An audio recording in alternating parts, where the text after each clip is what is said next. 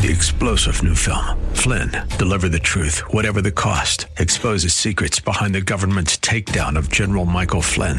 Flynn knew what the intel world had been up to. He ordered the first audit of the use of contractors. This set off alarm bells. He told the truth. He was the most dangerous person for Donald Trump to hire. They had to get rid of Flynn. Flynn, deliver the truth, whatever the cost. Available now. Watch it today. Go to salemnow.com. salemnow.com. Real Life Radio is brought to you by the Neurology Center of San Antonio and River City Community Church. Grace and peace to you, and welcome to Real Life Radio with Pastor Sean Azzaro of River City Community Church in San Antonio, Texas, as this is a church that helps people like you find the real life you were created for. And today, Pastor Sean is going to talk about the two things that you're not supposed to talk about, religion and politics. And here's a question for you. Do you pray for your elected officials? Politics ever hurt a relationship at work or with someone in your family? Well, we hope you can listen to this message from River City Community Church, starting off in Luke chapter 20. The series we're in is called The Contrarian's Guide to Real Life. Today's sermon is called The Political Contrarian, which is available as a free download at reallife.org, along with the complete podcast of this series. Again, that's at reallife.org. But thank you so much for tuning in right now, as this is Real Life Radio. Today I'm going to talk about the political contrarian. And I know some of you just came to see, Sean's going to crash and burn today, so I just want to come and watch the flames. I actually saw some guys over there with popcorn, like, oh, this is going to be good. I got to see this. That's offsides, okay?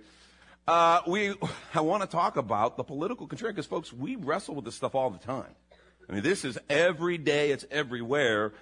I had an experience a couple of years ago that, for me, really kind of just, it rattled me, honestly, and it illustrated the point perfectly. I was coming back from Chicago. I had been on business in Chicago, and I was coming back, and I sat next to a guy. He was an African-American gentleman, and he, and I said hi, pleasantries, and he pulls out a cool phone that I hadn't seen, okay? It was like a brand new phone. I'd never seen one. So I, being a, kind of a tech junkie, started asking him about it, and turns out he works for Motorola. These are some of my bodyguards. Thank you, guys. Go ahead and sit there. I saved that spot for you guys, please. Some of our youth worship team. Give the youth worship team a hand, guys. Good to see you coming to church. Love you guys.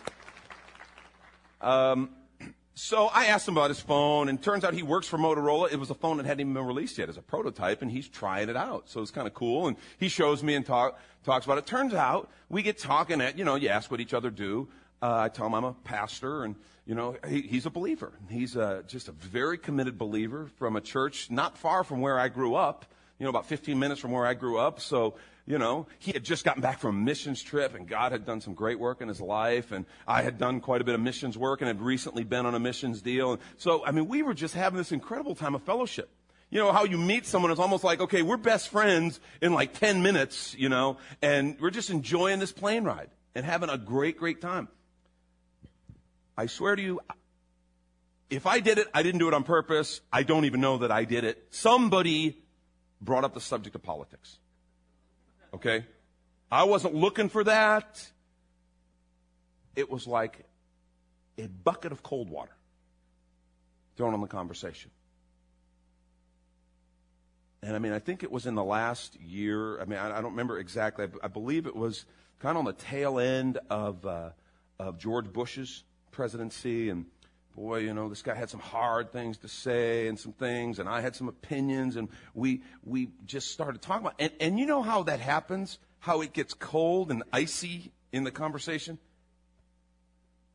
and it starts to happen. And quite frankly, whereas 10 minutes before we were brothers, we were sharing Jesus, we were sharing about missions and the deepest things in our hearts. He's a dad. I'm a dad. Our kids were compromised. The deepest things in our lives, we were one.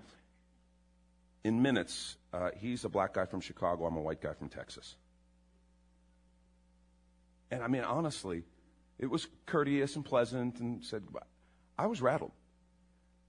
Because I'm like, something happened there, and either one or both of us put our politics in front of the things that we would say are the most important things in life. The deeper things, our faith, our spirituality. And it was disturbing, and I'm sure it was for him too, because the fellowship was so good, and then it got so stiff, and we just bumped into this thing, and it just illustrated for me this divide that our nation is under. And this divide, if you stop and unpack it, it's kind of scary sometimes, because it's like, I can't really see a resolve. Okay, I always have hope, but it's almost like you see this kind of canyon between the two sides in our culture, if you will, getting wider and wider and wider, and it's just scary. Now, we're in this series, A Contrarian's Guide to Real Life, and I'll tell you, we've seen that following Jesus makes you really a contrarian, because he's the ultimate contrarian, and it will make you contrarian in almost every area of your life. Money, work, marriage. We talked about contrarian wisdom is different than like conventional wisdom. I mean, it really does put you totally at odds, and in this area of politics, maybe more than any other. But we can't shy away from it, because, folks, it's everywhere. And we bump into it. We got to talk about it. We got to come to terms with this kind of political contrarian issue. Now, I think if we look at this divide in our nation, we probably would say, and people, very few people kind of fall completely in one or completely in the other. They're kind of, anywhere in between. But you could say, all right, liberal, conservative. And here, I want us to buy all the liberals over on this side, all the conservatives move over here, please. No, I'm just kidding. You're like, is he serious? Really? Would he do that? But you could say that that's a kind of a broad general divide, and we got people all along the spectrum in our culture, right? In these particular categories, you can have fiscal or monetary liberals and then social liberals. You can have fiscal or monetary policy conservatives, and you can have social conservatives. Now, the terms liberal and conservative are instructive to us. Another term for liberal, by the way, which I think is almost more helpful, is progressive, because that is more a match to the term conservative. A conservative, it is what it is. It's conserving something. You're conserving something. You're trying to hold on to something. Okay? A progressive, a liberal or progressive, is progressing from something. And so those terms, as so often is the case with political terms, it all depends on what are you trying to conserve, what are you trying to progress from. And that really is instructive. And I just want to say to you, we got people in this crowd probably on all different points of the political spectrum. You got to stop and say, okay, where is it that what is it I'm trying to progress from? What is it I'm trying to conserve? Because the fact is, folks, our politicians aren't necessarily helpful. If that's hurtful to anyone, our representative was in here and he just left. Sorry. No, but really, sometimes they're not. Let me speak in terms of just generalities. Many people are liberal because they believe liberals have a more caring social or even fiscal policy towards the poor. And their leaders will talk about the poor and what they're going to do for the poor a lot. You better make sure someone's just not buying votes by all their talk of helping the poor. You better make sure that person really cares about the poor. To that liberal politician who's wanting to tax everybody to death and take all their money, and he's got 6 houses, I'm going, which of those 6 houses are you sharing with the poor? You believe in sharing your resources. Sweet. I think that's a very biblical perspective. We'll talk about that more in a minute. Good. How are you doing with that? You've got multiple homes. Which of them are you sharing with poor people? It's good that you want to take my money to give to the poor, but what about yours? And on the other side, under the social issues, we'll have conservative politicians talk about family values. There's a phrase that I'm just like, dude, that's one of those political phrases, It's like under the abortion question, which I'll talk about in a moment. We got pro-choice, pro-life, pro-choice. Those phrases are designed to convey something, and they really, I find sometimes they don't help. They're designed to hide what the real issue. The real issue is this thing that we call abortion. Let's talk about it, because I don't know many people who are anti-life or anti-choice. Okay? But we throw these phrases around, and this issue of family values. Okay, do you mean traditional Judeo-Christian ethics? Well, that's a good thing. I'm in favor of the biblical morality. Yes, good things. politician, is that something important to you? Because if it is, it should kind of reflect in your life, a bit. Or are you just trying to get votes by saying what you think your constituency wants to hear? That's the problem. See, when it comes down to it, folks, wherever you fall on this, the problem with our political process today is it generally comes down to, I am either progressing to something because I think it will help me. And you got to be careful what you progress from. If you call yourself a liberal, be careful. Because if you're always progressing from everything, including traditional morals, values, laws, things like that, you can get yourself caught up in lawlessness, where you say, gee, no law but mine. I get to define what right and wrong is in my life every time. And conservative, be careful. You can say, gee, I want to keep the government small. I want to keep the government from taxing us to death. Well, that's great. But one of the reasons we do say, gee, we don't want the government taxes, because when the government spends too much money, who do they come after for it? They come after us. And if you're not careful, all your politics can be about hanging on to your stuff, hanging on to what you got because it's working for you. And you can very easily fall into selfishness. In fact, that's really the deal. All of our politics tend to be about what's in it for me. What's in it for me? And you're like, and the problem with that is? Yeah, good point. Get to the good stuff. That's a problem for the contrarian follower of Jesus. You're listening to Real Life Radio, a service of River City Community Church, and we want to thank you for listening right now, as this program would not be possible were it not for the generous support from the Neurology Center of San Antonio and Dr. Ann Bass. Located at 1314 East Sonterra, Suite 601. The phone number is 490-0016. And again, we say thank you so much to Dr. Ann Bass. We'll be right back in 1 minute with more of this message called The Political Contrarian. And this is Real Life Radio. Hi, I'm Sean Azzaro, pastor of River City Community Church. I want to invite you to a new series of messages beginning on September 11th. It's called Downgraded, Embracing Financial Reality. Our nation recently went through a financial downgrade that has shocked our markets as well as a whole lot of people. Financial problems aren't just a government thing. They impact individuals and families as well. We're going to address the things that got us here, as well as some great biblical wisdom that'll get us out. River City is a church for real life, and this topic is as real life as it gets. Don't miss this series of messages called Downgraded, Embracing Financial Reality, starting on September 11th. River City is located 1/2 mile inside of 1604 on Redland Road in Jones-Maltzberger. Sunday service times are 8, 9:30, 11:15, and of course our 111 Coffee House service. At 11:15, we even have translation headsets for our Spanish-speaking friends. River City is a multi-site church and also has campuses in New Braunfels and Northwest San Antonio. Go to reallife.org for more information, and we'll see you on the road to real life. Welcome back, and we return to Pastor Sean Azzaro of River City Community Church, and this is Real Life Radio. If you have your Bibles, why don't you turn to Luke chapter 20, verse 20 through 26. Luke chapter 20, 20 through 26. In it, the critics and enemies of Jesus, we're told, were keeping a close watch on him. They sent spies, listen, they sent spies who pretended to be honest. They were politicians. No, I'm sorry, that was not, there are honest politicians. I'm not saying there aren't any. Don't quote me on that. We're not recording this. Oh my gosh. They sent spies who pretended to be honest. They hoped to catch Jesus in something he said, so they might hand him over to the power and authority of the governor. So the spies questioned him. Teacher, we know that you speak and teach what is right, and that you do not show partiality, but teach the way of God in accordance with the truth. Oh, dear Lord. They're kind of piling it on thick, don't you think? Be careful about those who come with, wonderful compliments and platitudes too much, okay? We know that you teach what is right, and you don't show partiality, but teach the ways of God in accordance with truth.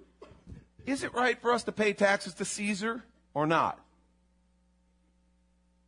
There's a crowd around, a crowd that basically felt Caesar taxed them unjustly. There's Roman citizens, Roman soldiers walking by, and they've got Jesus in their trap. And they're patting themselves on the back. That was brilliant.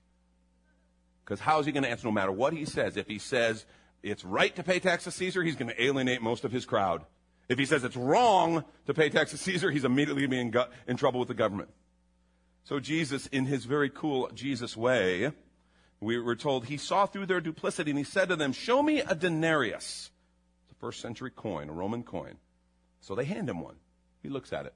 Whose portrait and inscription is on it? Caesar's, they replied. He said to them, then give to Caesar what is Caesar's and give to God what is God's. He gives him, toss it at them, and they catch it, and they're in your face. Oh! Give to Caesar what is Caesar, give to God's what is God's.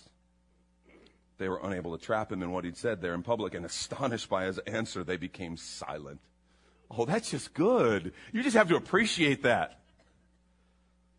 Give to Caesar what is Caesar, give to God what is God. And what is so beautiful is the illustration he's making. Here's the image of Caesar on this coin. It's just money. Give Caesar his due. But if Caesar's image is on this coin, whose image is God on? Because standing right there in front of him, here's a little image of Caesar, and the scripture says God created male and female, both of them in his image. Give Caesar the coin he's due. Don't worry about it. God's your provider. But give to God what is God's, and the image of God is right here in these chairs, in this room. It's a powerful statement. Now, before I really get to that part, I want to talk about giving Caesar his due. Okay? Giving Caesar his due. Because the Scripture believes in a proper submission to authority, whether that is healthy authority or even unhealthy authority. Because there's only one perfect authority in the universe, right? That's God's. Every other authority, the Scripture says, is delegated, comes from Him, and is imperfect because it's people. Now listen to what Paul wrote in Romans 13, 1 through 7. It says, everyone must submit himself to the governing authorities. There is no authority except that which God has established. The authorities that exist have been established by God. Consequently, that's very important, the authorities exist, have been established by God.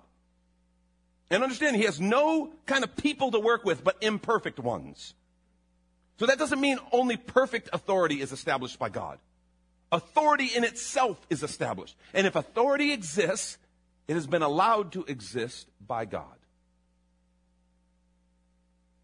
Consequently, he who rebels against the authority is rebelling against what God has instituted, and those who do so will bring judgment on themselves. Rulers hold no terror to those who do what is right, but those who do what is wrong. You want to be freed from fear of the one in authority? Then do what's right. He'll commend you, for he's God's servant to do you good. But if you do wrong, be afraid, for he doesn't bear the sword for nothing. He is God's servant, an agent of wrath to bring punishment on the wrongdoer. By the way, that's a very important principle. Government has the right and the responsibility to use force to stop lawbreakers. That's what the Scripture's talking about, a sword. They have the right and the responsibility. Very different from vigilantism, an individual taking that authority on their own right and trying to use force to bring about what they want. But government, we're told, is established by God, is given the right to use force to stop lawbreakers. It's a very important idea. Verse 5. Therefore, it is necessary to submit to the authorities, not only because of possible punishment, also because of conscience. This is also why you pay taxes, for the authorities are God's servants who give their full time to governing. Give everyone what you owe him. If you owe taxes, pay taxes. If revenue, revenue. If respect, respect. If honor, then honor. Please understand. Paul is under the Roman Empire. He's writing to the church at Rome. So we're talking about an authority that a lot of people said, but wait a minute. Sometimes they don't seem just. Sometimes they're not right. Sometimes they're selfish. Sometimes they're self-serving and they're overtaxing and they're downright corrupt. Paul says you're still under that government. And understand, that government is under God. And what he's saying is God sees. God knows. Now, when Jesus says give to Caesar what is Caesar, he's giving us a principle. Paul wrote this to Timothy. He said, I urge you then, first of all, that request prayers, intercessions, and thanksgiving be made for everyone, for kings and for those in authority, that we may live peaceful and quiet lives in all godliness and holiness. This is good and pleases God our Savior, who wants all men to be saved and to come to knowledge of the truth. What that means is if you happen to love the person who is residing in the White House right now, pray for them. Be submitted to their leadership, pray for them. If you can't stand the person who's in the White House right now, pray for them. Be submitted to their authority. Doesn't mean you have to agree with everything. Wherever you are, as far as your politics and your opinion, you don't have to agree with everything that the government says or does. And we're going to see in a moment, there's even a time, if the government veers so far and begins to violate God's laws, where you have a responsibility to stand up and say, it's wrong, and walk out the consequences of that. But the point is, we just got to be real careful, because it is such the norm in our culture to be politically derogatory and caustic. And folks, we all get caught up into it, and it's so popular. Our kids pick it up. Fact is, Scripture says we should pray for those leaders. The good ones and the bad ones. The ones you love, the ones not so much. Give unto Caesar what is Caesar's, Jesus said. But then he said, give to God what is his, and that's us. And what that means, folks, Jesus is establishing a principle. There are human governments, but there's a higher government, and you belong to it. You belong to God. He created us. He redeemed us. We are his. And that changes things. Look at what this conversation Jesus had in John 18, beginning at verse 33. It's with Pilate, who is the Roman kind of prefect, the leader over Israel.